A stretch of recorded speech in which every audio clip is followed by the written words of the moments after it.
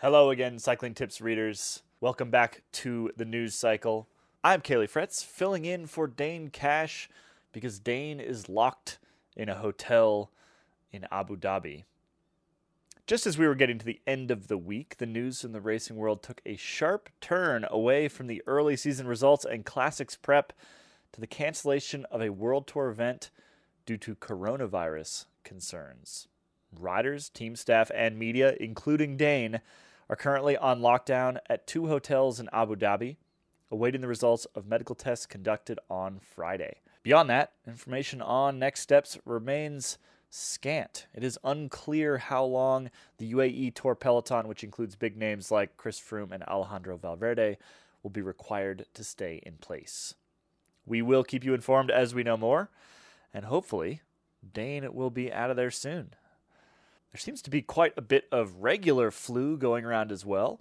Anna van der Breggen and Elisa Longo Borghini will miss the upcoming Omloop Het Nieuwsblad, with both riders recovering from a bout with the flu. Skylar Schneider, the young American, will replace former 2015 champ van der Breggen in the Boels-Dolmans roster, and 2017 winner Lucinda Brand will replace Longo Borghini in Trek Segafredo's lineup. Flanders Classics races will implement a system of yellow cards and red cards to ensure that vehicles following the races adhere to rules, as reported by De Morgan. Quote from Scott Sunderland, the director with Flanders Classics: "A photographer who is too close to the peloton for too long when a race commissioner has already asked him or her to reverse will receive a warning. Whoever does that repeatedly risks a yellow card. Certain offenses irrevocably produce a red card. Ignoring a red signal at level crossing is one of them. Even those who ride on the bike path will immediately receive a red card." Flanders Classics owns major races, including the Tour of Flanders, Scheldeprijs, Gent-Wevelgem, and more. More world records are falling at Track Worlds. Italian Filippo Ganna beat his own men's individual pursuit world record with a time of 4 minutes, 1.934 seconds before clinching his 4th world title in the event in Berlin on Friday. The 23-year-old, who rides for Team Ineos, was close to breaking the symbolic 4-minute mark in his qualifying run at the Track World Championships.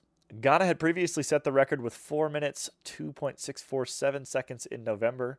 Today, he claimed his 4th individual title, having also taken gold in 2016, 2018, and 2019, as he cruised to victory in the final against American Ashton Lambie. In case you missed it, Ian Trello reports on the return of Euskaltel Euskadi. Any fan of the underdog will be pleased with that news. And I am also extremely excited to announce that we have a new contributor here at Cycling Tips.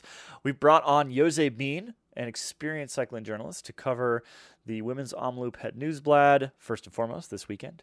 Then the Ronde van Drenthe, and a series of other classics throughout the spring. I'm incredibly excited about this. Jose is a fantastic reporter, multilingual.